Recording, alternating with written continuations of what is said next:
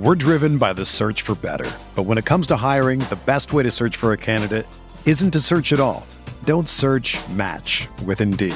Indeed is your matching and hiring platform with over 350 million global monthly visitors, according to Indeed data, and a matching engine that helps you find quality candidates fast. Ditch the busy work. Use Indeed for scheduling, screening, and messaging so you can connect with candidates faster. Leveraging over 140 million qualifications and preferences every day, Indeed's matching engine is constantly learning from your preferences, so the more you use Indeed, the better it gets. Join more than 3.5 million businesses worldwide that use Indeed to hire great talent fast. And listeners of this show will get a $75 sponsored job credit to get your jobs more visibility at Indeed.com/Blue Wire. Just go to Indeed.com/Blue Wire right now and support our show by saying that you heard about Indeed on this podcast. That's Indeed.com/Blue Wire. Terms and conditions apply. Need to hire? You need Indeed. There, we're just saying that it's off to a nice start. Why does it have to be all or nothing all the time? Like, what am I doing? I'm doing it for the show. Field of 68 till I die. This is the Field of 68 After Dark show, the only place that you need to be for college hoops every single night.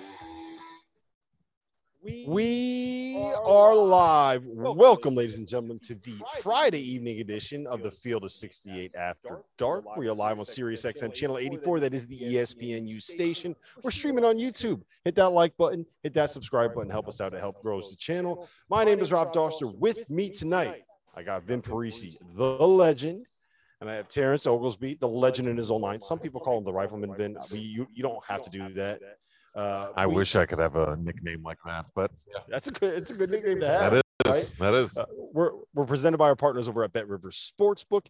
Make sure you guys go to bracketfanatics.com. We have a bracket pool going on over there, $500 in prizes that we're giving out. It is free to enter. It's the best place to run your bracket pool. As you guys can tell, we are in Madison Square Garden, the world's most famous arena. It was the Big East semifinals tonight, gentlemen. We had Creighton blow out Providence. We're going to get to that in a second. But before we do, we got to talk about that thriller. UConn went down 63-60. They lost to Villanova. Villanova just doesn't lose. They just don't beat themselves. No, they don't. And you know what? I thought that I was too close to a game like this, guys, being a Fox College basketball analyst and covering the Big East full time. You know what?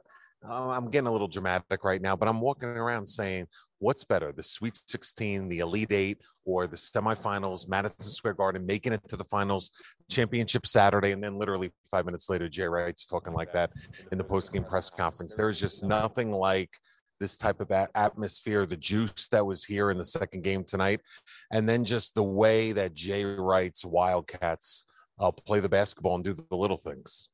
Amazing, really. And we talked about it when we were walking in here. I asked Rob, who's a huge UConn guy right here. I asked him, what would you rather have, an Elite Eight appearance or a Big East championship? Yeah. He said Big East. No question about it. It's not even close.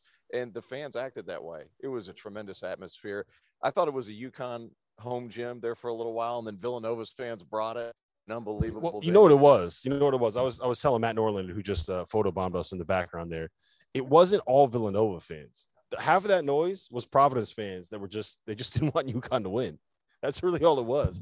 Let's Great point too. Let's talk about what actually happened in that game. You cover this league full time, and you are Big East. When Villanova gets in that rhythm where they just figure out what they can do to beat you, which in this case was, let's get Colin Gillespie into the post, let him dribble down there, force UConn to double team, and then let him pick apart a defense like a quarterback reading a blitz. And it gets to the point where there's just nothing you can do to stop it. You know, it's a great point, and I guess the best way I could explain it now was when Jay Wright first broke into the league, as you remember, 2 decades ago. He was the smooth, up-and-coming young head coach that was an elite recruiter that got signed top 10 national recruiting classes. And, you know, he built talent. And then obviously he goes to the Final Four, and then obviously he wins a couple of championships. You look at coaches throughout the land and you're like, okay, what's their, you know, what really makes them tick? Whether it's, you know, Rick Pitino with player development, where it's Tom Izzo with getting a team to play right at the right time of the year, whatever you want to do. I don't think I don't want to say Jay Wright doesn't get enough credit, but the unbelievable beauty about Villanova is when you watch Jay Wright's teams play, right? They don't beat themselves. They don't make mistakes. They reverse the basketball. They don't over dribble. They make you pay. The guards post. They kick it out.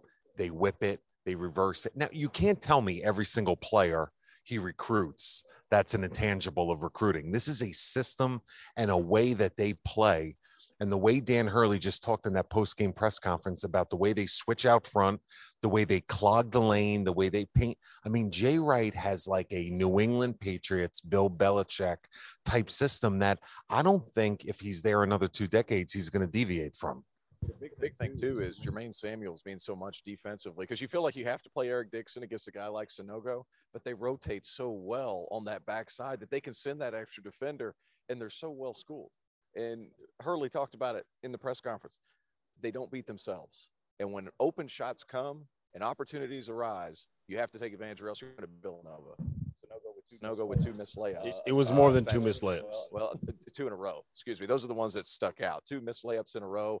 A dunk attempt that was blocked by Slater, which was one of the best in-game blocks I've seen in a long time. That was a tremendous effort by them. They just never stop playing. There's never any fluctuation in emotions. They're always steady. They're always calm. Well, it's a terrific basketball team. And that's a great point because think about it. We talk about Ed Cooley and Providence this year. Well, you know what's different about Ed's team this year versus other you know what's different about Coach K's Duke team this year versus other years? You know what's it seems like every single year since 2016, we're talking about kids that don't have bad body language, are positive with each other, are coachable, that make the extra pass, that reverse the basketball, that don't take selfish shots. I mean, you can't tell me that. It's unbelievable, the culture of this program. Well, I mean, you say that since 2016, it's been the same team since 2016. Colin Gillespie got on the roster. It seems like he's been there 9 years. He's been there forever. He's 29 years old. Can we get this guy out of the Big East, please? At some point, can we get him out of the Big East? The guys behind UConn, they were complaining that Gillespie needed to get a job in finance. Like it was enough was enough. It goes a part of this too. You mentioned about Jay Wright being a tremendous recruiter. He's gone about his recruiting differently. They're no longer getting McDonald's All-Americans. They're getting those 3- and 4-star kids, and they're hanging on to them for 4 years or 5 years. I mean, Gillespie's been there for 5 years, but it's a product of the system that they get to stay in it. And guys aren't transferred. They have one transfer, right? Caleb Daniels is the only transfer, correct? So it's the same guys, and he's nurtured them into these machine-like animals. That animal is a bad word, but a machine-like guys that continue to just pursue the goal. It's an amazing thing to watch. The body language, if they disagree with the call, I don't know if you've noticed this. I mentioned this. They clap their hands. Right. Not a word being spoken. I mean, it's an extremely disciplined team. The amount of time they spend on that. Yep. It's amazing. The one thing, I think it was actually a great point. You said you compared him to Bill Belichick. And I think that's the perfect comparison because they are so good at finding the one thing that they can do to take advantage of. Like, what they do is so simple, right? It's not, there's nothing complex about what they run. All they did tonight, the way they worked in the second half was they got Colin Gillespie getting downhill. They got him dribbling into a post up. They either allowed him to go one-on-one of the post or they waited until you sent a double. When you send a double, he's picking out cutters, he's picking out open shooters, they're moving the ball. All of a sudden, you got closeouts, and you can't stop because everybody can attack a closeout. But Rob, think about this, and T, you could attest to this more because you were a high-level player. Is that a lot of guys about me? He knew what he was saying. But you know what I mean. What he was saying. I love Vassar. I went to Arlington High School in Dutchess County, but we're talking ACC now. But a lot of coaches will pontificate about the way you're supposed to play basketball, but then you go to their practices and they micromanage. Or they're letting like X, Y, and Z go. When you go to a Villanova practice, when you go to a Villanova shoot around, there's times to where you feel like you're in the movie Hoosiers. Mm-hmm. And it goes to your point about keeping it simple. Shot fake, dribble penetrate, jump stop, kick it, revert. You ever watch Jay Wright on the sidelines? I bet you about 9 or 10 times a day he tells this guy, shot fake. And we all know that that's the bread and butter of their half-court offense. And, the simpleness is in the pudding. Yeah. I do want to make one point before we talk about Creighton Providence about UConn. I thought that they played really, really well. But the thing that has kind of come up and bitten them in the behind all season long has been they leave points on the board, and it's the simple mistakes and not There's a couple examples, and I don't want to throw these kids under the bus because they played their asses off. They did. If there's a single UConn fan that isn't thoroughly proud of watching that team play tonight, then they need to recheck their fandom. But the missed dunk down there by Andre Jackson, he had a wide open dunk. It ended up, they called it off of Villanova. It wasn't off of Villanova. We had the three on the wing where Tyler Polley stepped out of bounds. You had the alley-oop down here that ended up being T.O. saving the UConn fan sitting behind him from getting hit in the face with a ball. You had Adama Sanogo missing 5 layups in the second half. You had the missed free throws. Like, you cannot – their biggest thing is they leave points on the board. You cannot leave points on the board. And you know what? And someone tried to tee Danny up on that in the post-game presser, and I thought he handled it great. He backed Sanogo. He goes, listen, I'm not going to micromanage a guy that's top 5 going for the Kareem Abdul-Jabbar award. He backed his guys wholeheartedly. About 3 minutes, he came out afterwards, and I gave Danny a hug. I've known him since, we're working basketball camps together 20-something years ago. And he gave me a hug. He got close, and he said, how many chippies did we miss tonight? You know what I mean? So he's even acknowledging, without watching the film yet, quick 10 minutes after the game emotion, that, they missed some chippies. But I think that's what they are. That's what they've been all season long. And it's kind of, it comes with the territory, T.O. Like, this is their identity is as a team that is going to win games because they are so much more aggressive on the offensive glass, and they're so much more aggressive defensively, and they're going to create transition opportunities, and they're going to be able to out physical and out tough you and do everything they did yesterday defensively that just wowed us, right? Well, when Coach came on the show last night, he was talking about, well, our offensive rebounding and our defense is going to be able to keep us in games. Imagine what's going to happen if UConn has that game where they don't miss those chippies. They lost by 3 tonight. And I think they might have missed 10 points worth of easy. Also, don't you feel that there's a certain element and a factor to what we saw tonight of these kids know each other so well. Yeah. These two coaching staffs know each other so well. Good luck preparing for UConn in 72 hours with those guys crashing the offensive glass, with these type of size perimeter guys switching out front. I think UConn's going to be a tougher matchup when they get out of Big East play and start playing on a neutral floor in the tourney. Yeah, I'm not worried about it at all. Like, look, bottom line is this: you lost to Villanova in the in the Big East tournament in a game that you had a chance to win. That's all you can ask for. And if your best player, Adama Sanogo, first team All Big East, he's not going to miss that many layups all that often. And if you're betting on whether or not Adama Sanogo is going to make those shots to beat Villanova, you're going to win that bet more often than not. All right, let's talk about Creighton Providence. T.O., you're a Friars guy. Wasn't the greatest performance from them? No, I mean, look, there's going to be nights when you just don't have it. You just hope to God that you can defend and rebound at a level that can keep you in it. And then they run into a buzzsaw. Creighton team, guys, is playing better than anybody in this league right now. And I know they're young. They've been playing young guards. They lose Nimbard earlier in the season.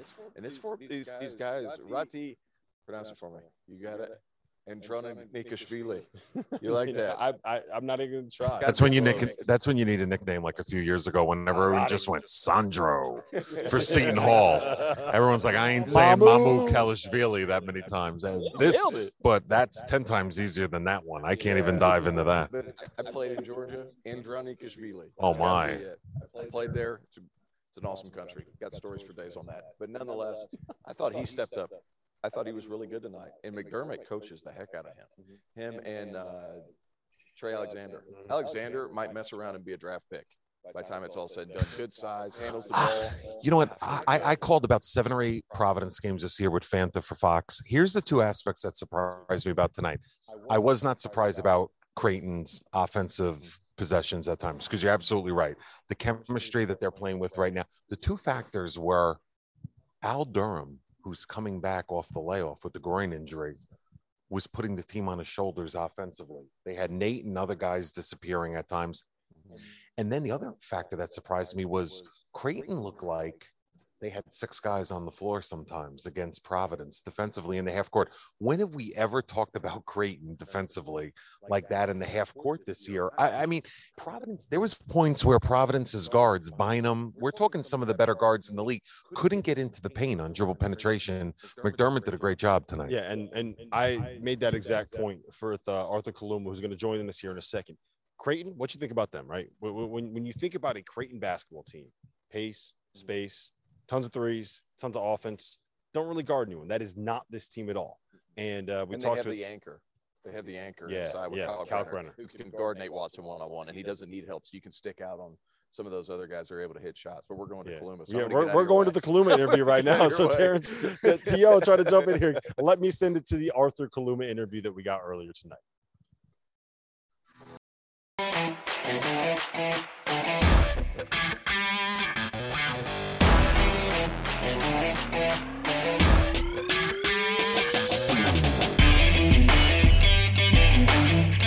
Here in Madison Square Garden with Arthur Kaluma after Creighton's blowout 30-point win over Providence in the semifinals of the Big East tournament. Arthur, what happened tonight, man? You guys got it going.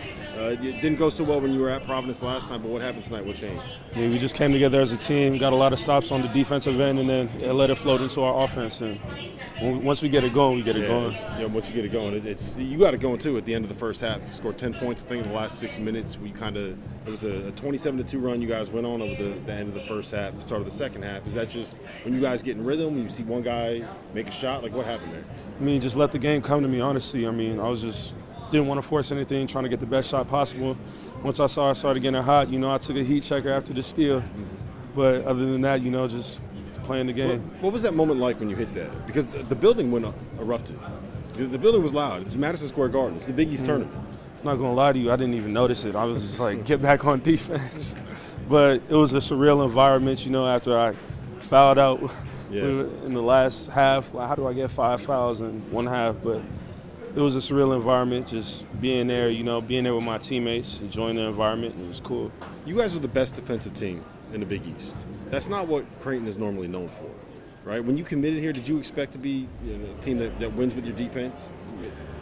I mean, yeah, we all come here for the slogan, let it fly, but the defense is locking in our defense has really been important to us. I mean, in the beginning of the year, our shots weren't falling, so I felt like having something to rely on, fall back on. If our shots aren't falling, we're good. So just turned up our defense in practice, and everybody worked on their stuff, and it's working out at the end. So Creighton, as a program, is 4-0 in Big East semifinals. You guys haven't won the Big East tournament yet. If you guys win tomorrow night, what's the one thing that has to happen? We gotta play defense. We gotta lock in. We gotta be together. I mean, we can't come out flat, and it has to be 40 minutes of focus. Well, listen, thank you. Congratulations on the win. Good luck tomorrow night. Thank you,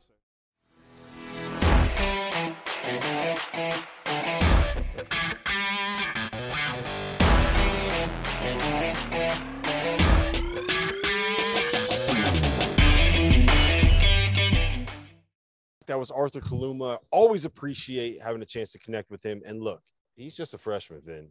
He's a stud. You know who else is a stud? Trey Alexander. You know who else is a stud? RJ Nembhard. You know who else is a stud? Kalkbrenner. That Creighton team, if all 4 of those dudes come back. Let's talk about in a year or two what the Blue Jays are going to be like. Next year. That's right. Forget about 2 years. You're right. That was silly. Let me tell you something. Could I just say one thing? You could ask Fanta this. This is on the Bible and my kids. When me and him were in some establishments having adult beverages in Providence this year after home games, and I was watching Fanta tear up rigatoni bolognese late at night when he told me he was going to diet after the holidays. I cannot tell you how many times over adult beverages I said, you have to get me on Field of 68 just once this season. He said, yeah. And then today it all found itself. I got to thank you guys. You guys are studs, tremendous. Keep up the great work. It was awesome to catch up here. You got about 30 seconds, Theo. Give me your overall big picture thoughts on Creighton. Can they beat Villanova tomorrow? I think it'll be a lot closer than what people think it is going forward, just because they're playing so well and they've got size all over the place. Kalkbrenner can change the game. It's going to be interesting to see what Villanova does offensively to pull him away from the basket. You get him away from the basket, they're going to be able to have a lot of success. Going to see how that 5 matchup works out for both teams. Yeah, and if the one thing I do like about this matchup is that there is going to be size in the backcourt and on the perimeter for Creighton. That's going to create difficult matchups for Colin Gillis. But listen, we got to pay the bills here, guys. Coming up next, it was a wild day in the SEC. Number 1 seed in the tournament went down. We're going to tell you all about it. Clear, 90 seconds. All right, we're clear. Vin, thank you, man. You're the man. Appreciate you, man.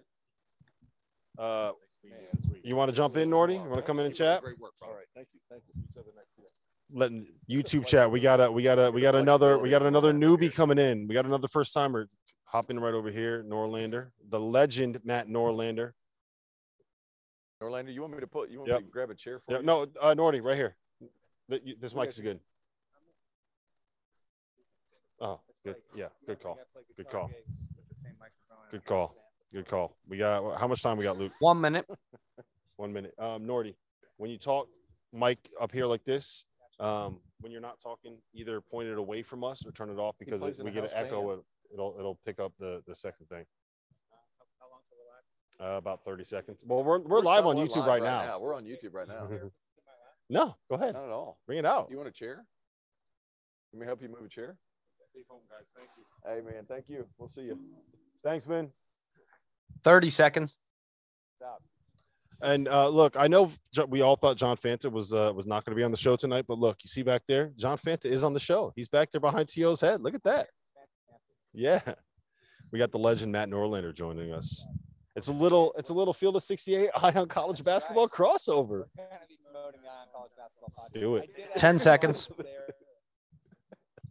All right, we got 5 seconds here. Coming back.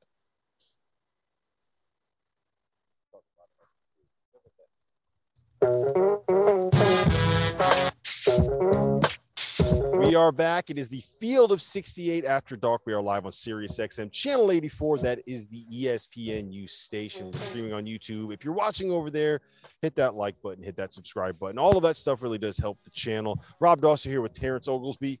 And a first timer on the Field of 68, we got CBS Sports, Matt Norlander, the star of the Ion College Basketball Podcast. Smash that like button like Brandon Davies is watching right now. Oh boy. And we're off and running. We're going to talk a little SEC basketball here. As you can tell, we are on the court at Madison Square Garden, but we got a chance to watch Auburn this afternoon. They went down. They lost. Texas A&M, Buzz Williams. How worried are you about the Auburn Tigers? Well, a decent amount. This worry, guys, has been around for a while. Auburn was the best team. They're the best team. Mike's got to be on. Okay, there we go. Listen, Auburn was the best team in the sport through the end of January. Since then, been so rickety away from Auburn Arena.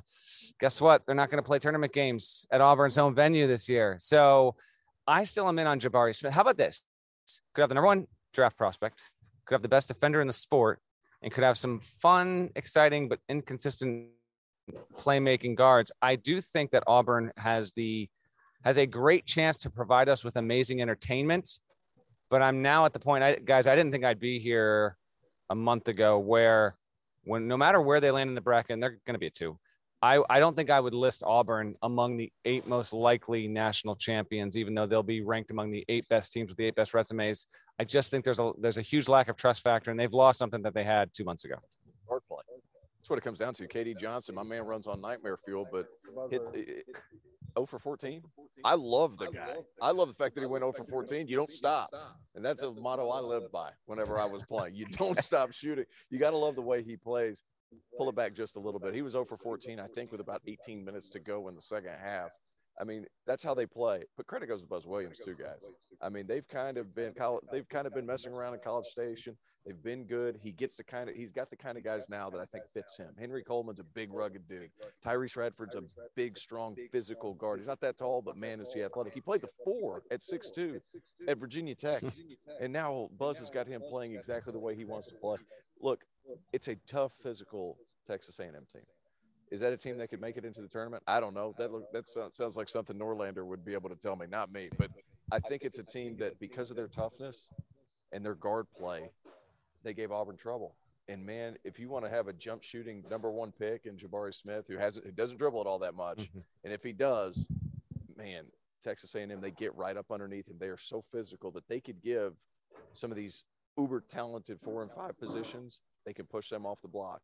They can be extra physical with them, and they could give Auburn problems because of that. Is Texas A&M in the NCAA tournament now? Ooh, they got a good case right now. They play so Texas A&M will play Arkansas on Saturday. That's the day, right? Because we've reached that point. Yeah, tomorrow is Saturday. Just making sure here. Texas A&M is in with the win over Arkansas. Won't have an argument there.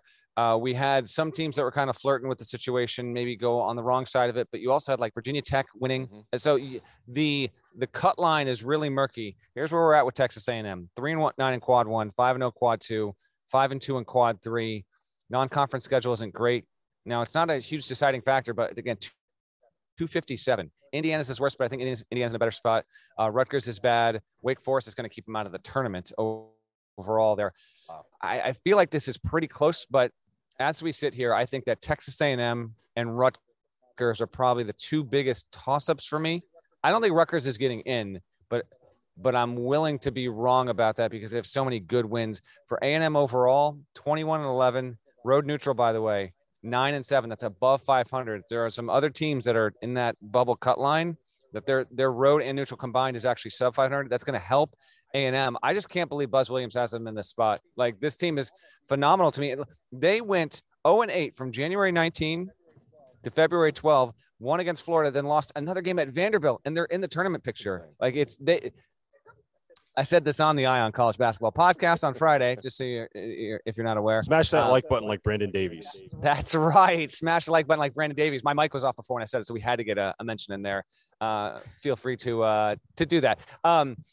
A&M to be in this spot after being an irrelevant team for most of the season is kind of wild. We kind of get this every few years where you'll have a team that's they're just living in the ether. And then we look up 72 hours before Selection Sunday and it's kind of like, whoa. And A&M is that team. I think they're either the last team in or the first team out as we speak right now. A win on Saturday, it's not even debatable. They will 100% have the resume to be in. Yeah, and that's the thing with Virginia Tech too. You beat North Carolina tomorrow, and I think that you beat Duke tomorrow. Duke, yeah. No, Virginia Tech. What am I talking about? Yeah. This is when the week gets to you. Virginia Tech is probably in at this point, which means I would say Virginia Tech and Texas A&M are the two teams that kind of cost bubble teams. They're the teams that played their way in. It just took Mike Young a little bit of time to figure it out. I mean, some of their guards, Storm Murphy, making the adjustment from the Southern Conference up to the ACC level, struggle with having to play these big physical athletes every day. But Mike Young's figured a way to help his guys out. And they still have Kive Aluma. They still have all these guys. This is the Virginia Tech team that a lot of us thought was going to happen all season. It just took them a while to figure it out. What are they, 11-13 in their last 11 out of their last 13? This team can shoot the basketball. They've got an inside presence. Mike Young just gets it done. I mean, this is a big day for TO's predictions. A huge day. You said Virginia Tech was going to be the second best team in the ACC. That was beginning of the season. Then I had to cry a little bit when nobody was looking, but sure. But then you said that Texas A&M was going to win today. I did say that. Yep. Did you take your victory lap yet? I didn't, but I'll do some push-ups later. You can't do that. You're gonna drop into John Fanta's show over there, which would not be good. Yeah. Let me ask you this, Nordlander, because I haven't heard your take on it yet. Arkansas, legit Final Four contender, pretender. Where do you stand on that? Legit, not legit. Capable for sure. Legit would mean to me in that top 8 range, most likely. They can get it done. Musselman's done a wonderful job.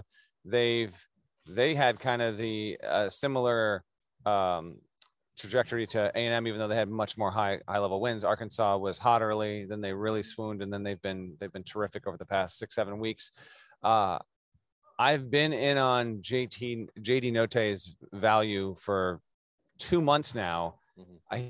He's still top 12 for player of the year, which equates to like 13 All-American at this point. That's where we had him, 13 All-American. Yeah, because he is great on both ends of the floor. And I actually don't think Arkansas, like between Williams and Note and what they do defensively and how much that is a key to what their identity is, I think it's pretty massive.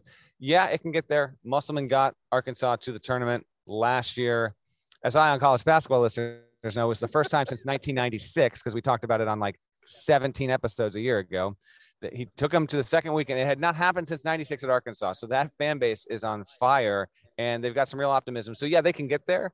I do think with them, it'll be a little bit about matchup and a little bit about where they get sent, because that fan base they might, depending on who else is where they are in the first weekend or second weekend, Arkansas fans will be as feverish about getting tickets as almost any. You guys know that fan base is legit. Do you think Mama Hog's going to get it? Mama Hog somebody better purchase a limousine for Mama Hog to go wherever the hell she wants to go. But one thing that I look at when it comes to tournament wins and how big are your guards? How can you withstand some of the physicality that comes with NCAA tournament play? Because the refs swallow their whistle. I mean, this is high level basketball. They have that. Whenever they decide to move Adis Toney to the 2, that just upped their physicality level. across the board. And Jalen Williams, what is he over the last 15 games or so? You said Arkansas has been terrific since about the beginning of February, averaging closer to 15 points a game. Before that, I think it was 3 or 4 points a game. He wasn't overly efficient, and he's got enough game to where he can pull 5 guys out. And then you're going to have, against most teams, you said you have him in your top 12. We had him on the 3rd-team All-American. He's going to be the best player on the floor against a lot of teams. Yeah. That second weekend, Arkansas could get really interesting. Yeah, the thing to me that makes them so dangerous is they are right now by the numbers the best defensive team in the SEC. They have a guy that can go and win games all by himself in JD Notae, and they have big athletic wings that let you switch, that let you be versatile defensively. And Jalen Williams, look, I think that he is. We talked yesterday about how much we love Justin Minaya, Tio. I think Jalen Williams is that same kind of guy where he's just going to do all the dirty work. That the reason you win is because of guys like Jalen Williams doing their job. Agreed. Because when you watch Arkansas play, it loves to push to see that. What's wild is it will push the tempo, but it can push the tempo and still absolutely dictate how the game is going to be played defensively. And that's a bit of a magic trick that Musselman does a great job with. And then when you factor in how much Williams can erase or make up for, it's what makes them particularly dangerous. And yes, like I know you guys got Bet Rivers and all that. Arkansas to me is a very good value play. Now, then again, if Arkansas wins the SEC tournament, I mean, they're not right now. I feel like they are in the consciousness, but they're not going to be among the most likely Final Four picks. You win the SEC tournament. However, you get there on Sunday. That's going to vault them that's a seed line bump. That's an Ion College Basketball Podcast reference, by the way, seed line bump. And so if that were to happen, then yes, Arkansas would become much more prominently discussed as a Final Four contender. As it stands right now, I still feel like there may be a quasi sleepers, and that's nothing against Arkansas. I just think that's how they're regarded nationally. Yeah, for people that don't know, Arkansas right now at Bet Rivers is a 40-1 long shot to win the national title. 40-1. That means you bet $100. You know how much you win? Please tell me. $4,000. Tio. Sounds good. It's pretty good. Sounds good to me. Sounds good to me too. All right, real quick, we got about 30 seconds here before we got to get to a break. I'm throwing it to you. Okay. Oscar Tshiebwe, Ty Washington at 23 tonight. They knocked off Vanderbilt, but it was a bit of a struggle. Overview, picture, Kentucky, how good? Very good. I have him on my top 3 list of most likely national champions. Tshiebwe's my front runner for National Player of the Year. Ty is obviously the key to so much of it.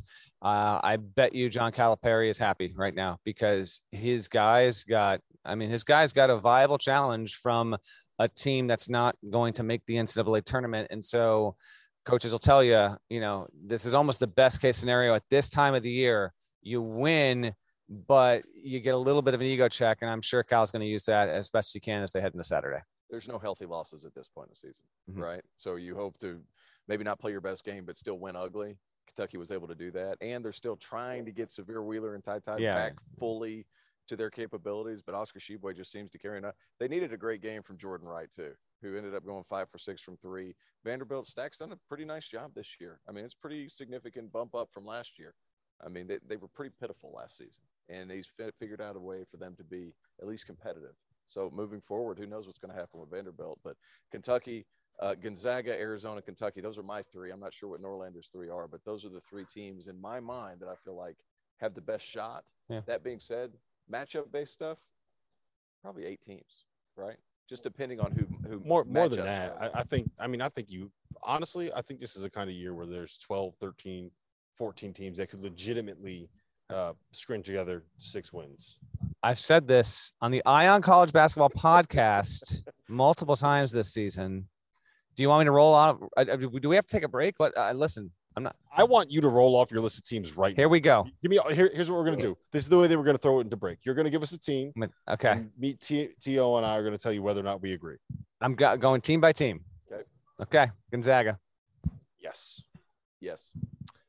Baylor. No. Reigning national champions, Baylor. No, they're not healthy enough. I'm off the Baylor bandwagon. No, backcourt play has been inconsistent. Adam Flangler needs to play the whole time, and you hope to get a little bit of LJ Cryer. I just don't see it happening. Okay, there are no. Auburn Tigers. Hard yes. I'm going no. I don't think so. I still have them in the group. Just again, I think it's more than 8. Arizona Wildcats, and let's Arizona Wildcats. Kirk Risa is 80% by the Sweet 16. Yes. Okay. Kansas Jayhawks. Yes. Yes. Kentucky Wildcats. Yes. Yes. Duke Blue Devils. Yes. Mm-hmm. Purdue Boilermakers. No. Come on, man. They're too good offensively. They have their offensive ceiling is literally number 1 in the country. Now you just think they're that poor defensively they can't overcome it. Yes. Give them your Missouri comparison. You ready? 2012 Missouri. I got you. They lose to Norfolk State. Okay, and the other one that is last year's Iowa. I think that they lose in the first round of the tournament. I just think there's so much. You think Purdue's losing in the first round of the tournament? First weekend. I don't see that happen. Done. Not going to happen. Too much size and talent. Not going to happen. But there are no Purdue. A yes for you? Yeah. What about the team we saw on this floor tonight that won the game? Yes. Villanova. Yes. No, because I feel like I'm saying no. I'm sorry. I'm saying no on Villanova, and I'll tell you why. Because a team that's on their game and can make shots, UConn almost beat them tonight. Would you put UConn in that? If UConn takes care of a couple of 3-4 layups, are you putting UConn in that championship discussion? I would say no. Well, are you asking me as an objective analyst, or are you asking me as the guy objective analyst? We know what your answer. I think UConn is the second weekend team. And I would venture to say that Villanova is the same because you're going to run into supreme talent in the NCAA tournament. The only thing that I would say to that, Colin Gillespie, best point guard in the country. Yes. Most important position in the tournament, point guard. Okay, real quick, we got a few more. Tennessee, talk about good point guard play. I'm in on them. I'm in. To win a national championship. Can Tennessee win a national championship? No, not enough offense consistently enough. I think Josiah Jordan-James has not been what he was cracked up to be. Real quick return serve to you. You're a yes on Purdue because of their offensive ceiling, but you're a no on Tennessee despite being they're not quite that on defense what Purdue is on offense. But you think there's enough of a gap there? I feel like you get here's the bottom line. You have to have top end talent. I feel like Purdue has that. Who's the top end talent for Tennessee right now? Kennedy Chandler. No. First round pick. Huh? First round pick. It might be. I mean, they're interesting. You think they just might not have I just don't think they have enough guy offensively. Okay. Wisconsin. Can Johnny Davis do it for 6 games? No. I think he can do it for 4 games. I agree. Not there. Texas Tech's going to play for the Big 12 championship on Saturday. Can they do it? Not enough offense. Yes. Who? I can't go with Texas Tech. All right, He's just saying that because he wants to go to Lubbock. I got 3 more. Arkansas. I think I'm in on them. I think I'm in on them too. I truly am 50-50. UCLA. No, I'm a no on them. They've just had so much crap happen this year. And I know crap's probably not the best word to use when we're doing a podcast, but they've just had so much stuff. We talked about smashing like Brandon Davies. I think we're okay. That's right. Last one. Not currently playing, the Illinois Fighting Illini. I'm a yes. I think a yes. They have enough. Now, are we going to rely on Illinois to do it? No. Illinois has enough, T.O. Yeah, I feel like I'm going to say yes. And because of the play of Trent Frazier, because you know what you're getting everywhere else except for Curbelo. I think he's just such a toss-up. You never know what you're getting from night to night. Are you going to get a great Curbelo for 6 games straight? I feel like you need one because you have so many players there. I don't know that you're going to get 6 great. They've been good enough without Curbelo. And if Trent Frazier can just be a little more consistent, he's had a couple plays here or there late in games. I'll toss one more. I don't put it on the list, but if this fan base is listening, they're probably like, why haven't you mentioned us? We're still playing. We got a top 3 player of the year candidate, arguably, and that's the Iowa Hawkeyes. No, I would lean no. So. But going back, they had Curbelo on the floor with Trent Frazier running that last ball screen at the end of the game. I know. Which was, I would have thought you put Trent Frazier off the ball there because he's a better shooter than Curbelo and then let him make something happen. He's too inconsistent with the ball. And if he was more consistent with the ball, Underwood would have put it in Curbello's hands. He felt more safe giving it to Trent Frazier. You got to find another guy. Yeah. Well, listen, we have to take a break. When we come back, we're going to talk a little bit about the ACC tournament. We're going to talk about the North Carolina Tar Heels who lost to Virginia Tech. Clear, 90 seconds. Thank you to Matt Norlander. The chat's a big fan of you. You want to hang out for a little while longer? Okay, so how long is the next segment? It'll be, Luke, what about 10 minutes? Yeah, that'd be perfect. Yeah, if you break by like 47, 48. Appreciate it. I'm John Paquette off camera right now. Absolute Big East legend. You want to come say hi? We're live on YouTube. You want to say hi? Big East legend right here. Can you hang out for 10 more minutes? Yeah, I got you. All right. We got Norlander for 10 more minutes. 10 more minutes. We'll talk ACC, and then I got John Fanta is still on our show in the background. You see that, John? Thanks to everyone in the chat. I assume we must have some. See, after dark, late night, gotta have it, and then Ion College basketball. We record Sunday evenings before 11. We record Wednesday mornings at 10 a.m. and Friday mornings at 10 a.m. Also, we will have region by region breakdowns on Monday after Selection Sunday. So be sure to get all your content you want at the Field of 68 after dark on Selection Sunday. Just know Ion College basketball will be there for you Monday morning too. He got his plug in. Love that. Legend. Was that the only way that 30 you were able seconds. to come on? No, they were like, listen, we want you on cross-pollination. It's an amazing thing. Be sure. Get a little eye on college basketball. Oh, we just had a question coming in from the chat. Okay. Who's the best coach in UCLA history? That would be Mick Cronin, and everyone watching and listening knows that that's the answer. Okay, I want any and all inside jokes from Ion College basketball to dominate that YouTube chat. 10 seconds. Yeah, all right. Cool.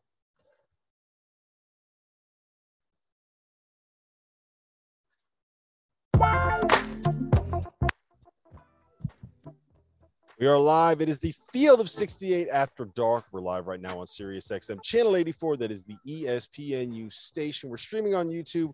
Go and hit that like button. Go hit that subscribe button. Jump in the chat. Ask us questions. We're going to try to get to them at some point here, maybe in the afters. We got Matt Norlander with us. Ion College Basketball Podcast, the legend. We got Terrence Oglesby. My name is Rob Dawson. We're presented by our partners over at Bet River Sportsbook. And Nordy, I got to tell you about something. Okay. I mentioned it earlier. Bracket Fanatics. We are running a Field of 68 pool over at bracketfanatics.com, the best website to host an NCAA tournament pool for you and your friends, providing a bracket experience unlike any other. Bracket Fanatics is similar to Yahoo and ESPN. Invite friends, make picks, watch those picks go up in flames. But what makes Bracket Fanatics different is that they eliminate the hardest part of running a pool, the payouts. Everyone that joins your pool must pay an entry on the site. Once the NCAA tournament ends, Bracket Fanatics handles the payouts. However you decide, you don't have to worry about chasing down deadbeats like Jeff Goodman to make sure that he pays his buy-in. And you can make side bets all tournament long, because who doesn't love side bets? Your bracket may be busted, but you can make it all back once T.O. gets a little bit too cocky about the picks that he made in the first round. So head over to bracketfanatics.com. Join the Field of 68's bracket group. The code is FIELD. It's free to enter. We're going to give away like $500 in prizes. And if you make it down to New Orleans, you can come hang out with us when we do our live shows down there. Norlander can come down too. He is definitely invited. Matt, you were at Barclays today. I was. For the Duke-Miami game. Mm-hmm. Let's talk about the Blue Devils. It was a little bit of a struggle. They didn't play great, but they ended up getting the job done. They've been dealing with some sicknesses. I think flu, maybe stomach bugs kind of ran through that maybe team a food, little bit. maybe a little food poisoning. Duke wins 80-76 over Miami. Paolo Banchero has a nice evening. He goes for 18. Wendell Moore Jr., who's really continues to impress as far as I'm concerned. Viable NBA prospect. He had 17. AJ Griffin, who did have some after effects. This is per Mike Krzyzewski, who said this after Duke beat Syracuse. He said AJ Griffin was still battling a little bit of a bug. He had 21 on 4-6 from three-point range. Duke scored at 1.19 points per possession. Its offense continues to be pretty good. Defensively, I thought Duke was improved, but not great. Mike Krzyzewski's biggest issue here has been that he knows this team is capable on the defensive end of playing at a level that can get close to Duke's offensive ceiling. I don't think Duke on defense can match what it is when it's got the ball in its hands, but it got the win. Credit to Miami. Real quick on the Canes. I think Miami is going to be a double-digit seed when we get that bracket reveal on Sunday night. That's on CBS, by the way. And when that happens, The Network of Stars? That's right. America's most watched network. Let me remind you, if you're watching on YouTube, please smash the like button like Brandon Davies would. Brandon Davies would smash that like button, okay? So, shouts to Devin Downey. So, with that in mind, Miami's going to be a double-digit seed, but I actually think it's a pretty decent second weekend sleeper candidate because it's got a lot of experience. Wardenberg's an awesome stretch four. Larinaga is a really good coach. If you're looking for something with really good value, is that Fanta walking behind me right now? Okay, good times. So this is live on Sirius XM as well, right? Yes. Wonderful. Love to give visual references on radio right now. Okay, well, you know what? This is definitely after dark. As for Duke, obviously Duke is Duke, and going to play for an ACC championship tomorrow against Virginia Tech. Don't call him Vatek. That gets Hokies fans really upset. No Vatek. I learned that the hard way. But I do think that Duke is in that group of 5 most likely national champions, even with some of the defensive issues. I think once they get into the tournament, you're going to see them ratchet it up. We'll see what they do against Virginia Tech tomorrow. But with Duke, between Mark Williams, what he can do, he's been wonderful. Banchero, Griffin, even Keel, they just have so many options. And we were robbed of Duke UNC again, which means, you know what? I actually think Hubert Davis played this perfectly. Final meeting with coach. It wasn't even gonna flirt with. That was well played. Well played. Put that together until you said. Yeah. That. Well, he walked off with the win. He's like, what do I need this for? We're in the tournament. What do I need this for? What do I need this for? Yeah. What did Roy Williams call it? The cocktail party for the conference or something like that a few years ago? No idea. But anyway, he probably did. But the only person happy about this is probably Chris Carrawell, because he doesn't have to worry about everyone watching to see what he does on the handshake line afterward. But yeah, no, I saw Duke past 2 days. We'll see him again tomorrow when they play Virginia Tech. And what more could you want if you're Mike Krzyzewski in terms of his last season? He's got enough there to win a national championship, and they've done it after being atrocious a season ago. And when I went to Duke Carolina, I talked with about 5 of the players. They said they have not felt like this is a pressure pack kind of year. They're lying to you. I think they're lying. I think they're lying, but damn if they weren't convincing. And like some of the guys like Theo John, Wendell Moore Jr. really laid out the case as to why, because, you know, it was also, they viewed it more as like, you know, this is our last year with coach. And it's not about like what people from the outside think is going to happen or what could happen or any of those expectations. It's more about cherishing all this stuff. This might be making people puke hearing me talk about Duke this way, but what do you want from me? I'm just reporting what they told me. Yep. Back to you, Rob. I'm gonna talk about their defense because you alluded to it. I think a couple of things that Miami does is they have guards that can create off the bounce and they can score on their own. And what Duke does defensively, or what they hypothetically would like to do defensively, is get out and deny the passing lanes. But if you have Isaiah Wong and Cam Auguste, guys that can create off the bounce, that's a big difference. And here's another big piece that I think Miami's a bad matchup because, like you said, Sam Wardenberg, I mean, pick and pop 5. He can guard the 5. You take Mark Williams away from the basket, you're going to open everything up because they don't play a ton of help side. They're pretty stuck to their man for the most part because they rely on a lot of one-on-one defense because of their athletes. But Miami provides a little bit of a challenge because they have so many guys that can create and score on their own and not have to worry about some of those other things, to where they're not like a Villanova team that relies on ball movement, right? It's a Miami team that can score on their own and not a high. They basically take turns going one-on-one. Yeah, it's the lowest assist team in the ACC for years on end now. I mean, there's a reason for that because they play a lot of one-on-one basketball. That's the kind of team that can beat Duke, not only there but at Cameron. Yeah. Now they didn't today, obviously. Yeah. But my problems. My issue with Duke is still the point guard stuff and the playmaking stuff and whether or not they have enough at that point guard position. And I know that there's multiple options, but there's just moments that you can see where they don't get settled and moments where you can see what a veteran point guard would be able to do in a situation that doesn't necessarily happen on the floor. But look, when it comes to raw talent, it's them. Yeah. So I'm very curious about this game tomorrow because Virginia Tech, they feel like a team that can beat Duke, to me. Well, Justin Mutz has improved from the perimeter as well. Somebody who last season I thought shot in the 20s or something like that. Don't hold me to that right here off the bat, but a guy that didn't shoot it well last season, this year he's pushed his game out. Now, is he consistent? No, but they have guys that can space you out. They have a lot of good players. And Mike Young, I mean, you want to talk about a savant X and O wise, I think he's terrific.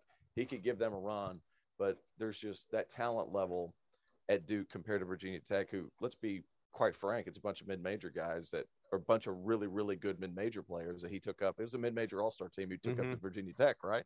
Now you're playing against an all-star team from the high school ranks, and it's like you have a difference of talent. But I think the top-end talent, because that's what Duke has, I think they're going to be able to handle it. Norlander, we have 30 seconds. Okay. I want your take on North Carolina. What happened today? Well, I was sitting next to you at this game, Rob. I wasn't at that game. I literally took the 2 train from Barclays Center to come watch UConn play Villanova. So I watched it on my screen between you and T.O. What happened is Virginia Tech won, North Carolina lost. Hubert Davis says, I'm going 40 chess on all you, and we ain't getting a Duke Carolina game for a third time there. Carolina safely in, can do some damage in the tournament. The Duke win's going to easily catapult them in, and Yeah, I don't know what else you want from me, man. And that was Matt Norlander on his inaugural appearance on the field of 68 After Dark. Listen, we got to pay the bills. Coming up next, we're going to talk about the Big Ten tournament. It got a little crazy. Illinois lost. Iowa won. It's going to be fun. Everybody say bye to Matt Norlander. Say bye to Matt. 5 stars and nice comments. Clear, 90 seconds.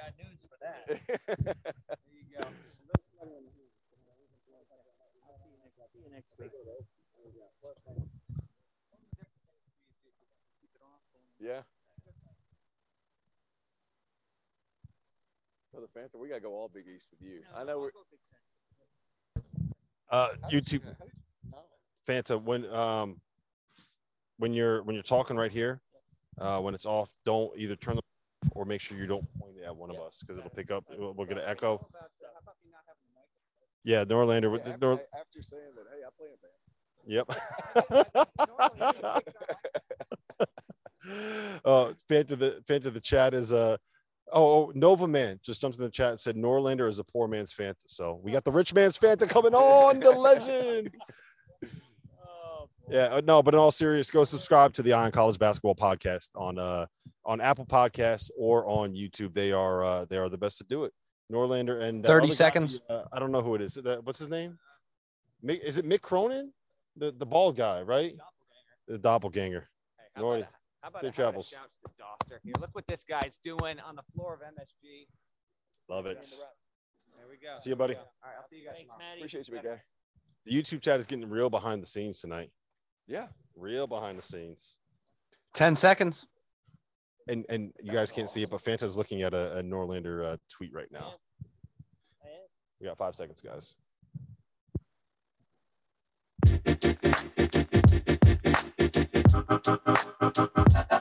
And we are live. It is the Field of 68 After Dark. We got about 8 minutes left here before we get into the afters. We're on Sirius XM, channel 84. That is the ESPNU station.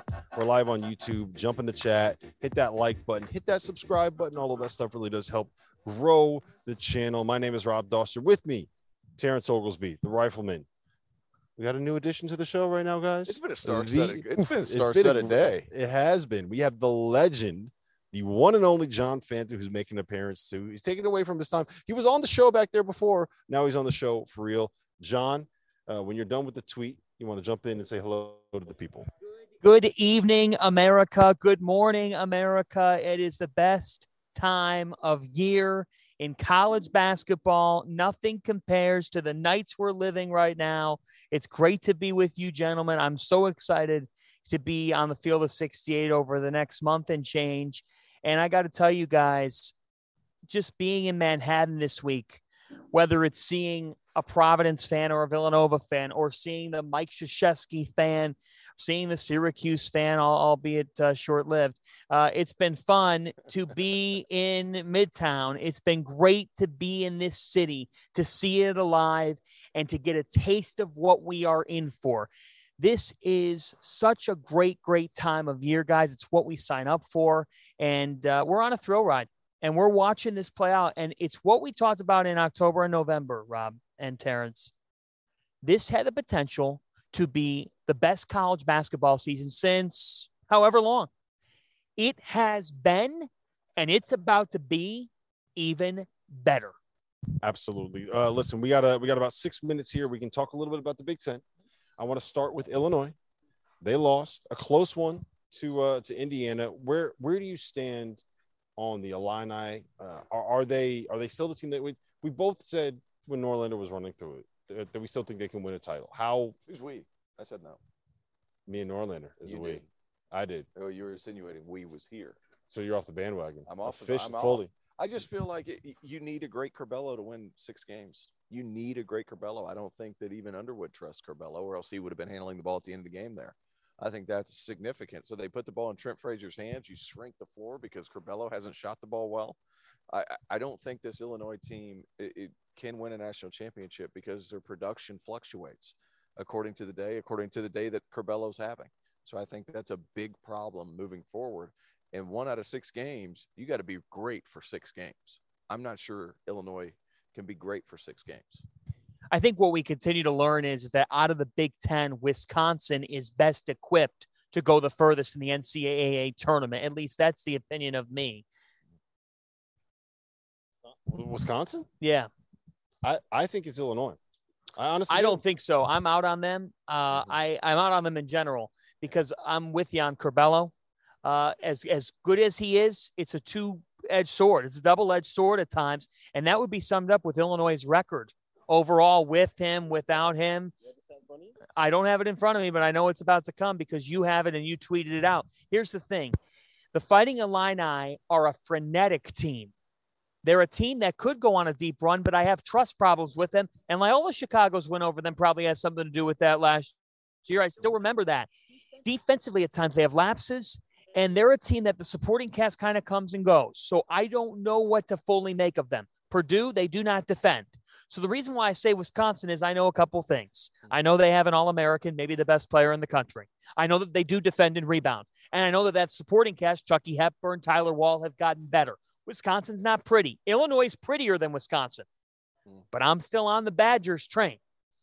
Here's the stat that I referenced. Illinois is 3-6 when Andre Curbelo plays 20-plus minutes. They are 6-2 when he plays fewer than 20 minutes, and they are 13-1 when he doesn't play at all. Now, I'm going to caveat that.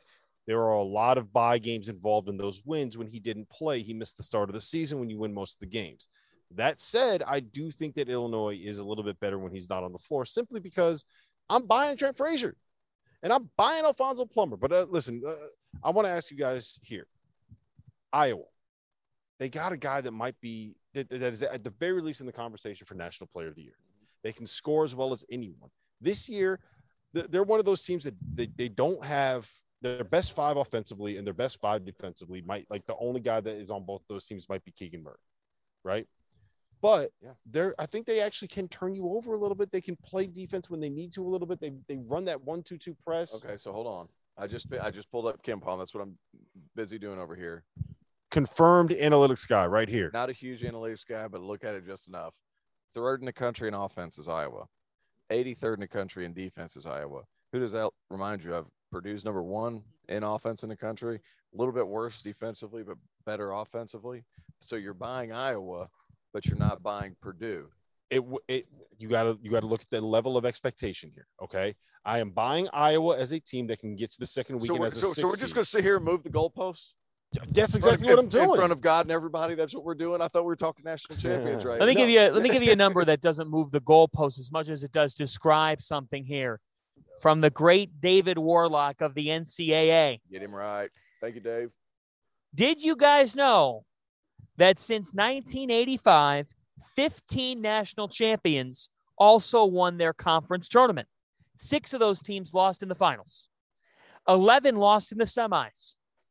Since 85, not one team has won the national championship after falling short of their conference tournament semifinals. I'm out on Illinois. Sorry, Auburn. You're out on Auburn, too. I'm out on Auburn, too. Yep. Sorry, Baylor. He's out on Baylor. I'm out on Baylor 3. Yeah, that's 3. Yeah. Sorry, Michigan. Well, sorry, Northwestern. Yeah, right. Right. I mean, look, there's others too. Look, it's one of those things where, look, when you get to this point of the year and Illinois is playing Indiana, who I think Indiana has defined inconsistency for the most part this year. Today they fought, and one thing you got to tip your cap to Mike Woodson. He's gotten this team playing hard in key spots and areas, and they could win the semifinals tomorrow. They could. You got to give him a lot of credit for what he's done with that team and that program and getting him playing right at the right time. They've landed a couple of big wins in a row. Mike Woodson, he's done a really good job. T.O., you got 10 seconds here. Who wins the Big Ten tournament? We got Indiana and Iowa tomorrow. We have Purdue, assuming they won. They were still playing when we live. Purdue and Michigan State. Who wins the Big Ten tournament? Purdue, because it's not being played in East Lansing. Give me Purdue over both of whoever the hell they play next. Yeah, I don't hate that. I think that might be something that can actually happen. But listen, this has been the Field of 68 After Dark. We're signing off on Sirius XM, Channel 84, the ESPNU station. Make sure you get over to YouTube for the afters. We're going to be answering questions from the chat. So for John Fanta, for Terrence Oglesby, for Matt Norlander, for Vin Parisi, my name is Rob Dawson.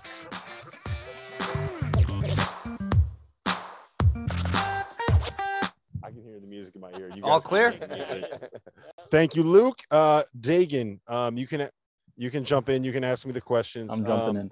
Gentlemen, the way that this is going to work tonight, real quick, Dagan, let me just explain to them. And so the chat knows I have the sound. They can talk to me in my ear.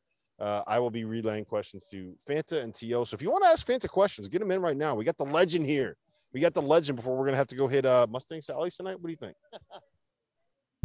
Well, my girlfriend, my wonderful girlfriend, Victoria, is here and a trooper. Hi, Victoria. And I'm here as well. We haven't eaten in how many hours? 13 hours. This cow needs a meal.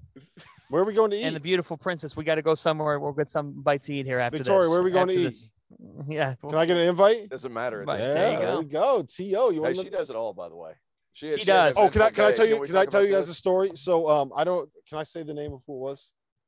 Well, No, let's not do that. But go ahead. Someone was walking down the court earlier today, and that person fell and banged up their knee a little bit. Got a little bit of a cut. It happens when you fall like that. And Victoria over here, making her first appearance at the Big East tournament, came to the rescue, grabbed a Band-Aid, bandaged it up, cleaned it up, wiped up the little bit of blood that was dripping down the leg. I thought she was a paramedic for like 5 minutes. I thought you were a paramedic. Look. Dental hygienist. She does it all.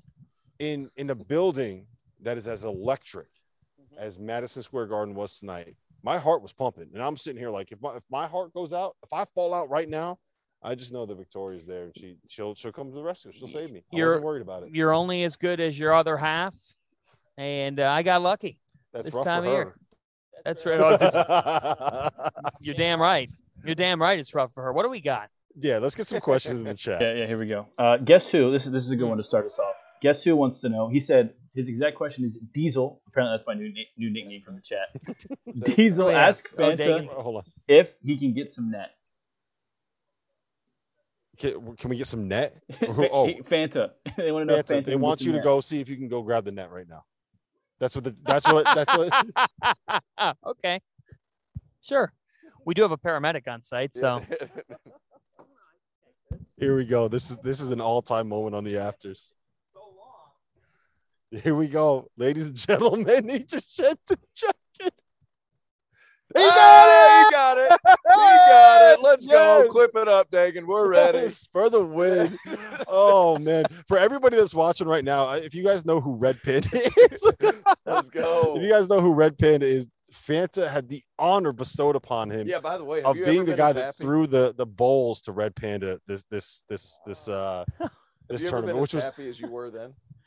How are you feeling right now? How are the knees? Oh, that's not the first time. Great. He's It done never That's felt not the first better. time he's done it. How did I feel tossing bowls to Red Panda? You looked ecstatic. Just exhilarating. You're talking about one of the great acts in sports. Hold on. At halftime, what do we have? Can I just tell you, Alex Bernard just said, turns out white men can jump. You bet. You bet. Sweet ass, You Alex. bet. Chunky white men can jump. Left guards can jump. Look, we can get up in the air a little bit. Don't doubt the athletic ability. Jeremy Ledbetter said Kung Fu Fanta. Yeah, baby. I like that. There we go. There we go. All right, Kung Fu Dagan, what Fanta. else? That's got a ring to it. Questions? Hold on. Panda. Yeah, I guess Kung Fu Fanta and the Red Panda. Ah, dude, come on. Ooh, are you kidding me? This might have some. These lines write themselves. They really do, Terrence. They really do, T.O. Awesome. She is the best. If you haven't seen Red Panda putting in a request now, she should perform at halftime of the Final Four. Oh, no question. She takes over a building. And how many people can a woman on a unicycle? She has this amazing charm about her. I think she's in her 70s, guys. No, she's 50. She's 51. I looked it up yesterday. Way off. She's 51. She's 51. Imagine doing that at 51. I'm sorry, she Red. Jumped off. Sorry, Red. Yeah, she jumped off the. She jumps off the unicycle. Still 51. Pretty impressive. And who comes up with the foresight? Like, hey, I'm going to be famous one day for flipping cereal bowls on a one-legged unicycle and making this. It's happen. amazing. It's amazing what she's able to do. But like, who would have thought? Like, hey, this is a good idea. Not me. What's the chat like right now? Probably electrified. I'm waiting for Dagan to jump in here and cut us off. I'm waiting for you. Yeah, look, I hit the net, Dag. Dagan, you know my game.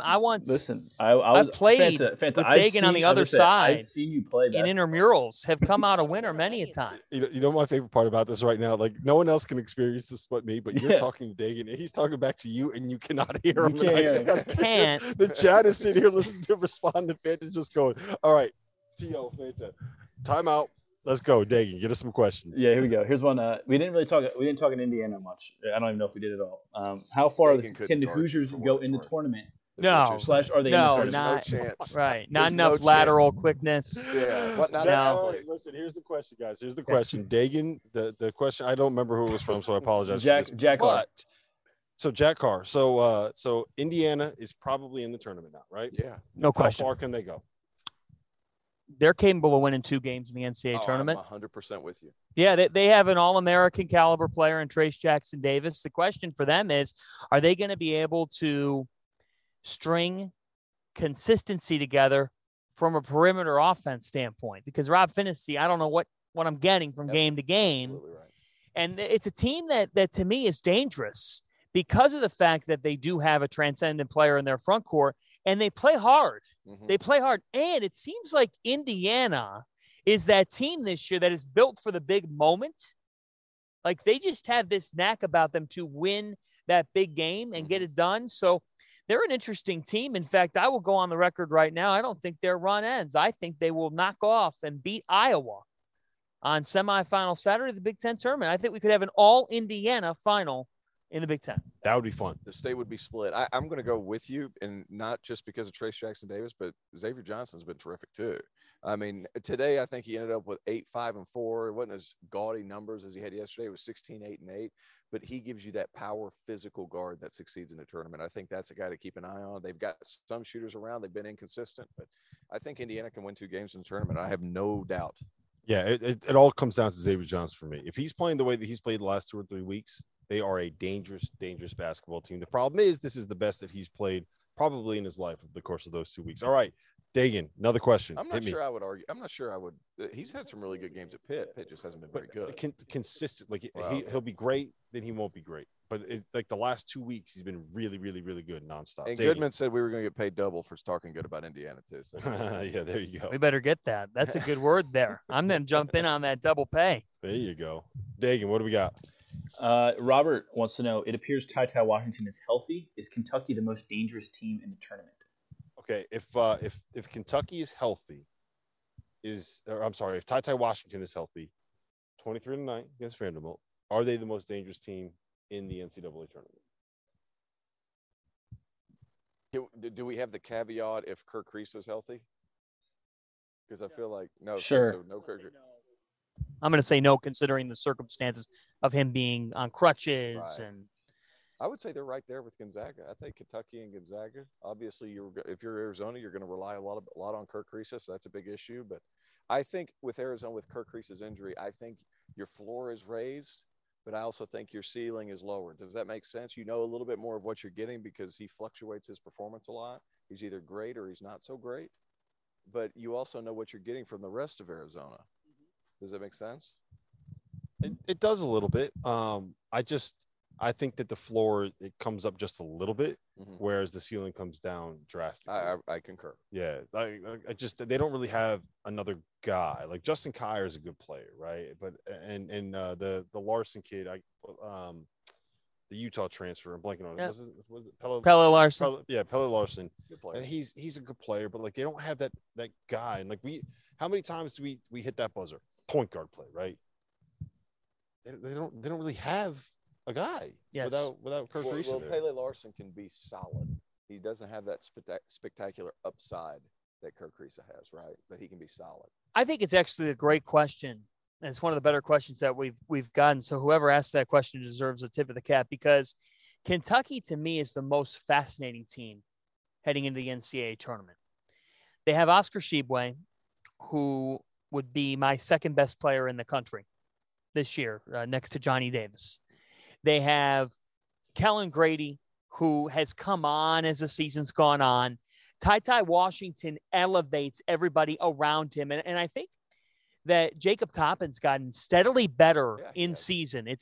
It's one of John Calipari's better coaching jobs in his career. He gets a lot of flack at times that he's a CEO and he doesn't necessarily do the basketball things. Guys, Coach Cal's not the coach at Kentucky unless he's doing a lot of basketball things 100%. too. So this isn't Billy Gillispie. This is one of the great coaches in the history of Kentucky basketball. That's why he's kept the job since Billy was let go a while back. I just look at Kentucky. They are the most intriguing team in the country. Are they the team to beat? Yeah. They have UK. They're a blue blood, and the blue blood has played like it here as the season's gone on. They have a freshman who's incredibly dynamic, and they have the best supporting cast of the supporting cast that I look at. I think Kentucky's supporting cast is better than Arizona's. What I will say is this. Kellen Grady. We don't even mention Kelly Grady. That's why, yeah. Yeah, but what I'll say is this. Gonzaga is the most dangerous team in the country. Like they have 2 All-American in their front court. They actually guard. They got a rim protector that is just a complete unicorn. They have veteran guards. They have guys that can make shots. They have 2 McDonald's All-Americans that come off their bench that don't really play.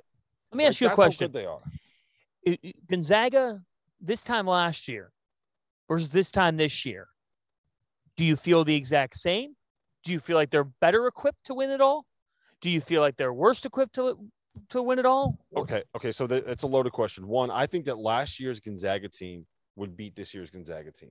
But I also think that if last year's Baylor team doesn't get COVID in the middle of the season, we're probably looking at a situation where they head into the NCAA tournament undefeated, right? They had surpassed Gonzaga on all of the metrics by when they got COVID. If you go back and you can look at the dates on February 2nd, the day that they got COVID, they were rated above Gonzaga on KenPom. So you're saying that this year's field is weaker. Is worse. Is weaker. I disagree.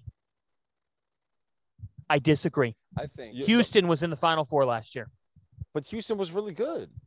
They were in the Final Four last year. They almost lost to Rutgers. To go along, field is deeper this year than it was last year. No, but better. But the field is deeper. Yes, there is no juggernaut like Baylor. But my point is that if Baylor doesn't get COVID, we might be sitting here talking about them as like, okay, that is one of the legitimately all-time greatest teams that we've ever seen in college basketball. And I don't think that Gonzaga was ever going to beat them. There is nobody that is that good. They are a tier above everybody in my mind in terms of talent. Ooh, now, I don't know about that.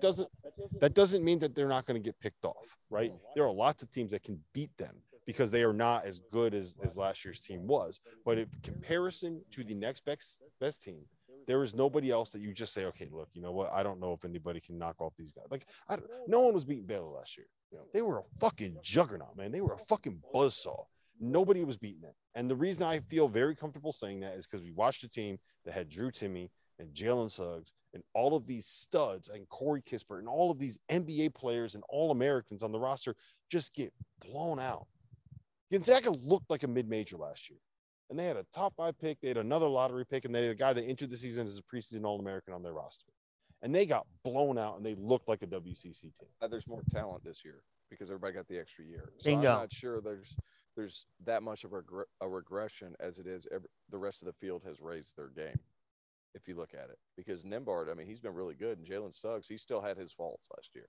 He still had his significant faults. And everybody's got holes this year. Gonzaga's holes, for example, in my mind, like Drew Timme with big physical 5-man, there's more of those this season, right? I also think there's something to be said. So psychologically, I think of it a little bit differently this year. I think everybody has a lot of strengths. As a result, the nation is better equipped to expose your strength and make it a whole, if you will. So I know I'm twisting up the language a little bit there, but I think when we talk about, there's a lot more teams that are right there at the top, but everybody's got a hole this year in some way, shape, or form. Sure. I also think that signifies the depth at the top. So I'm not in the crowd, and maybe I'll eat my words in New Orleans, and if I do, I'll be the first to say it. I'm not in the crowd of Gonzaga is above everybody else to that degree. At the end of the day, they lost to a WCC team a couple weeks ago. No, yeah. Look, I think I agree with everything you're saying. I don't think I disagree with what you're saying. I think that I would say that Gonzaga is the best team in college basketball. I don't think that there is like a tier where they are above everybody. Does that make sense? Yep. Like I would, if you're saying you have to bet all of your money on somebody to win the national title, I think I'm probably putting my money on Gonzaga. That doesn't mean that I think that it's like a lock that they're getting to the final. Does that make sense? Yes, but I will say this: if they're where you say they are, which I don't disagree. Hold on, Dagan needs to jump in. Dagan, what do you got? Well, no. Let Fanta finish his point, and then I'll jump back in. Okay, go. Finish your point. If they're where you say they are, Dagan, what the hell? Listen, I told Rob. Yeah. Then anything less than an Elite Eight for this program, I'm going to say it. Anything less than a Final Four for Gonzaga would be an utter disappointment. Yes. An utter disappointment. I would not say I would say it would be a disappointing season if Gonzaga is not getting to a Final Four. I do not think you can say an utter disappointment in a knockout tournament. I don't think there's anything that you can do outside of losing in the first weekend that can be considered an utter disappointment for any. That's just college basketball, man. That's what this is. You know what I mean? But they've now developed this identity. Like, at some point, they've got to get it. So if you're sitting here saying that this particular year, the way that the sport is that they do have that ability to be above everybody else, then to me, you've got to – I understand that whole idea that if you have a bad night, that it can happen. Baylor was a buzzsaw. Gonzaga had a bad night as well, and Baylor had a lot to do with that. But the point is that you can both have a bad night and it be disappointing for you in your overarching goal, because at some point Gonzaga has to win it all. They have to win it all. You're the best that's never done it until you do it. They got to get it done, and they can. It's just, I think that there are. This is the best way for me to phrase it. I think there was one team in college basketball last year that could beat Gonzaga. Yep. This year, I think that there are 15 to 20 teams that can beat them. Here's what I'll say. And I agree with that. But wait a minute. So 15 to 20 teams, that kind of goes back to my argument of I think the field is better this year. No, I agree. Okay, you agree with that? I agree. I just think that Gonzaga is still the top of the field. Remember, you had a first four team that made the Final Four last year. Yeah, there were two great teams and a bunch of shit last year. That's what I'm saying. Everybody else is good. There was one team in college basketball last year that could beat Gonzaga, and that team was not losing to anybody when they were playing their best. This year, I think there are 15 to 20 teams that can beat Gonzaga. Here's the magic of March, though. We did not know going into the big dance that Baylor was that good. And that's why this time of year is great. I am now realizing this week that the Creighton Blue Jays are doggone good. They're really good. And they're really good. Yeah. And in a year, they might be national championship good. I can't believe I just said those words. It's true, folks. We had that conversation, Tio. At the beginning. They're that good. Those freshmen, Trey Alexander, how good is he? I mean, he's going to quickly turn into an NBA prospect. Top 15 preseason, top 20 preseason team next year. Absolutely. If everybody comes back. Well, here's the thing. What does Ryan Hawkins have? He's done, right? I think they can apply for a waiver and get him for one more year, but I think he's done. Well, he's 24. He needs to go. He needs to go, but he's a settling force for them. Take Gillespie's ass with him. Dude, I had these guys behind me. That was a biased comment there. We had guys behind us that called Gillespie Giuseppe, Gretzky. They called him everything, and they knew what they were doing. They knew what they were doing. They were awesome. The fans here are just incredible. There's a little rudeness. You slept on what we were trying to tell you. No, this environment. Well, I slept on it a little bit because we were here for the Champions Classic. But now that all the Big East teams were here, you could feel. I was talking. Who was I talking to? The difference in funding in the Big East isn't as big as it is in some of these other power conferences. Me, yeah. Like, okay, so this is a big thing for me because if you look at the Atlantic Coast Conference, Duke, North Carolina, keep naming it, Virginia. I mean, the difference in funding in those three programs and some of the bottom programs like Georgia Tech's funding, like, for example, Boston College's funding, it's so much more significant of a gap from 1, 2, 3 to 13, 14, 15 than it is in the Big East. So you have a more level playing field, if you will. How much money is the ACC making this week? Not as much as the Big East is. That's just the point is you think about all the money that these leagues are going to make on Sunday. Because when you get in, that's a unit. And a unit is worth in and around $1 million. Like, let's talk the financials of the NCAA tournament. On Selection Sunday, that unit's worth $1 million.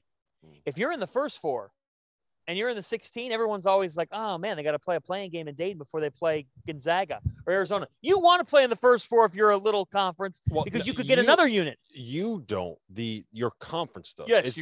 That is why this never gets talked about, but that's why those 16 seeds are still there, so they can disperse the money a little bit more to make sure that some of those teams get some wins. But the conversation that we were having stemmed from this, and I want your take on this, right? For me, as a UConn fan, I would take a Big East tournament title over winning, getting to the Elite Eight. Yeah, Jim Calhoun talked about this all week, that you would rather be the best kid on your block because that doesn't go away for the next 6-7 months. When you're on the recruiting trail, you have a trophy. Yep. You have a trophy. If you made the Sweet 16 or Elite Eight, at the end of the day, unless you came up with one of the great wins of all time or had some wild shot, nobody remembers that. They remember who the Final Four was and who won the championship. In fact, if you ask the common sports fan right now to list the Final Four from last year, they would go Gonzaga, Baylor, UCLA. I don't remember the fourth. It's sad. Sorry, Houston. It's just true. I do this for a living, and I'm sitting here like Gonzaga, Baylor, UCLA. Who else made it? Oh, yeah, Houston. Right. Oh, Houston. Yeah, that's right. Right. So the point is, you're exactly right. Like, there's just something to be said about being the best in this building. Villanova and Creighton walk into this building later tonight. You are the main act in Manhattan.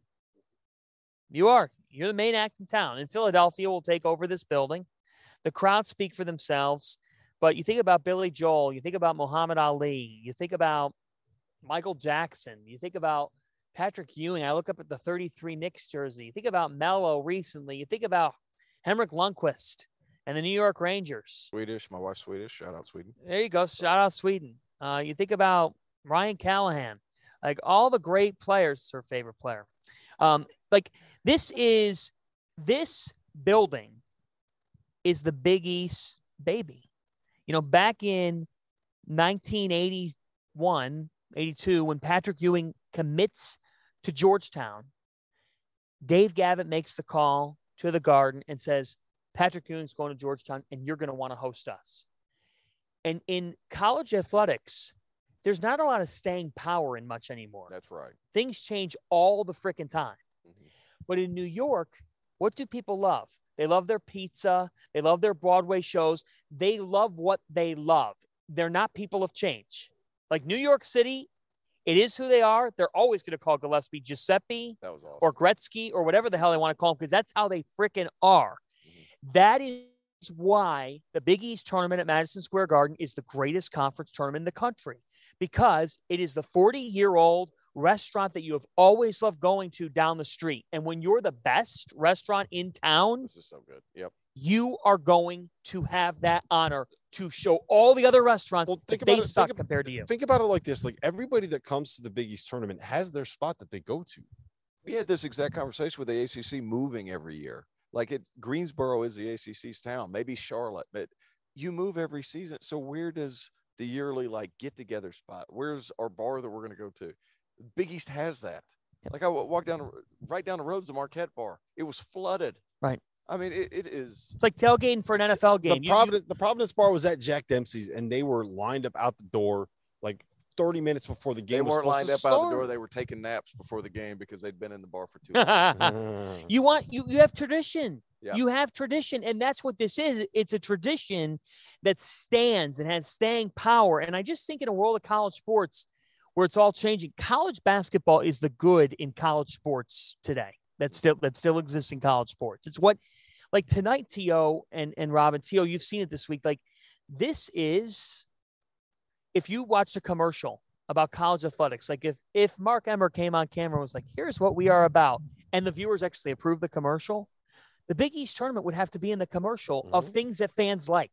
Like, college sports fans actually love this stuff. It is the fabric of what college sports is all about. And there's bad in college sports today, but this is part of the good. Yep. All right, Dagan, we got any other questions before we get out of here? Yes, we do. The chat treated wrong today. The chat is upset with us because we haven't mentioned what they claim is the best conference in college basketball. We're not listening. What's that? The Big 12. The SEC? The Big 12. The Big 12. So can we talk a little bit about the Big 12 to make we got to talk chat about the Big 12. Chad's upset we haven't talked about that. Oh, okay. But there wasn't. What was there to really talk about? We got Kansas and Texas Tech in the finals, right? Hey, the two teams that we basically all three of us split on. I said Texas Tech. I'm sticking. Who's going to win this game? Red Raiders. Let's go. I'm going to go with Kansas. I'm going to go. They have the best player on the floor, Ochai Agbaji. David McCormick, if he plays a good game, Kansas wins. I think that this is a very difficult matchup for Kansas because when you switch everything, don't you jump ship on me.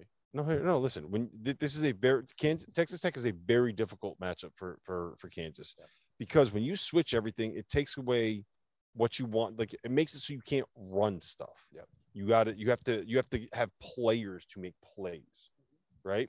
And the thing about Kansas is they don't really have guys that can go out and make plays. Ochai Agbaji is like a finisher. He's a catch and shoot guy. You can run a lob and get him to set to get a lob. You get a closeout and he can knock down a shot, whatever. DeJuan Harris isn't going to beat you off the dribble. Christian Brown kind of is what he is. David McCormick, you need to scheme him ways to get a steal, get a turnaround, get a post touch. You can't really run your stuff against Texas Tech. So give me the Red Raiders. Wow. For me, great offense beats great defense. Fair enough. And I like Bill Self over Mark. Enough offense there for Kansas? Yeah. If they get point guard play, yes. Yep. Big if. Big if. Big if. Hey, I gotta say this. She hasn't eaten. Yeah, listen. We gotta go. We gotta go. Yeah, we gotta do 3 cheers. Fanta's girlfriend may not make it. I wish our camera would pan. She's smiling now. She can hear us talking about us. I wish our camera would pan. She is done. Listen. Last point I want to make. Okay, and then we can get into 3 cheers. Kansas, Texas Tech. In where is that? Is that Kansas City for the Big 12? I think it is, right? Yeah, we have Duke, Virginia Tech coming up in the ACC for the ACC tournament time. Not Duke, North Carolina, but Duke, Virginia Tech. We have Creighton and Villanova, which low-key is kind of like a budding rivalry in the Big. It's not Providence, UConn, which, by the way, like the UConn fans and the Providence fans on Twitter right now are trying to figure out ways that they can storm the Barclays Center and just play Providence and UConn there tomorrow night, which would be fun.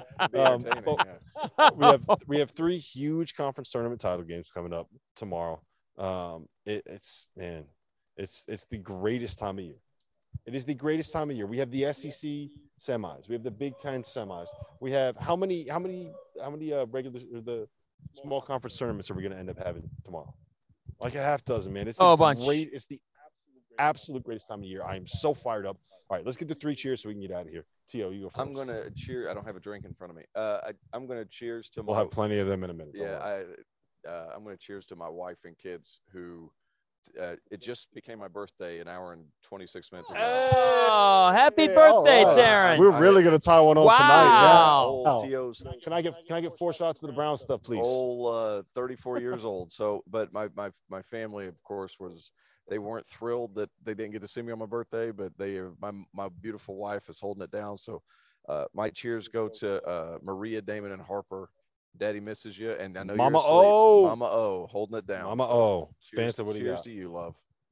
Well, my cheers are to my other half, Victoria, for hanging here at the Garden.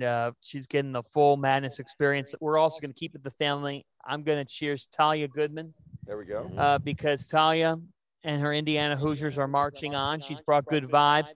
And I'm going to cheers the Metro Atlantic Athletic Conference title game. Bruce Springsteen should play in the warm-ups. They should debate Taylor Ham versus Pork Roll during this game. They should play scenes from The Sopranos.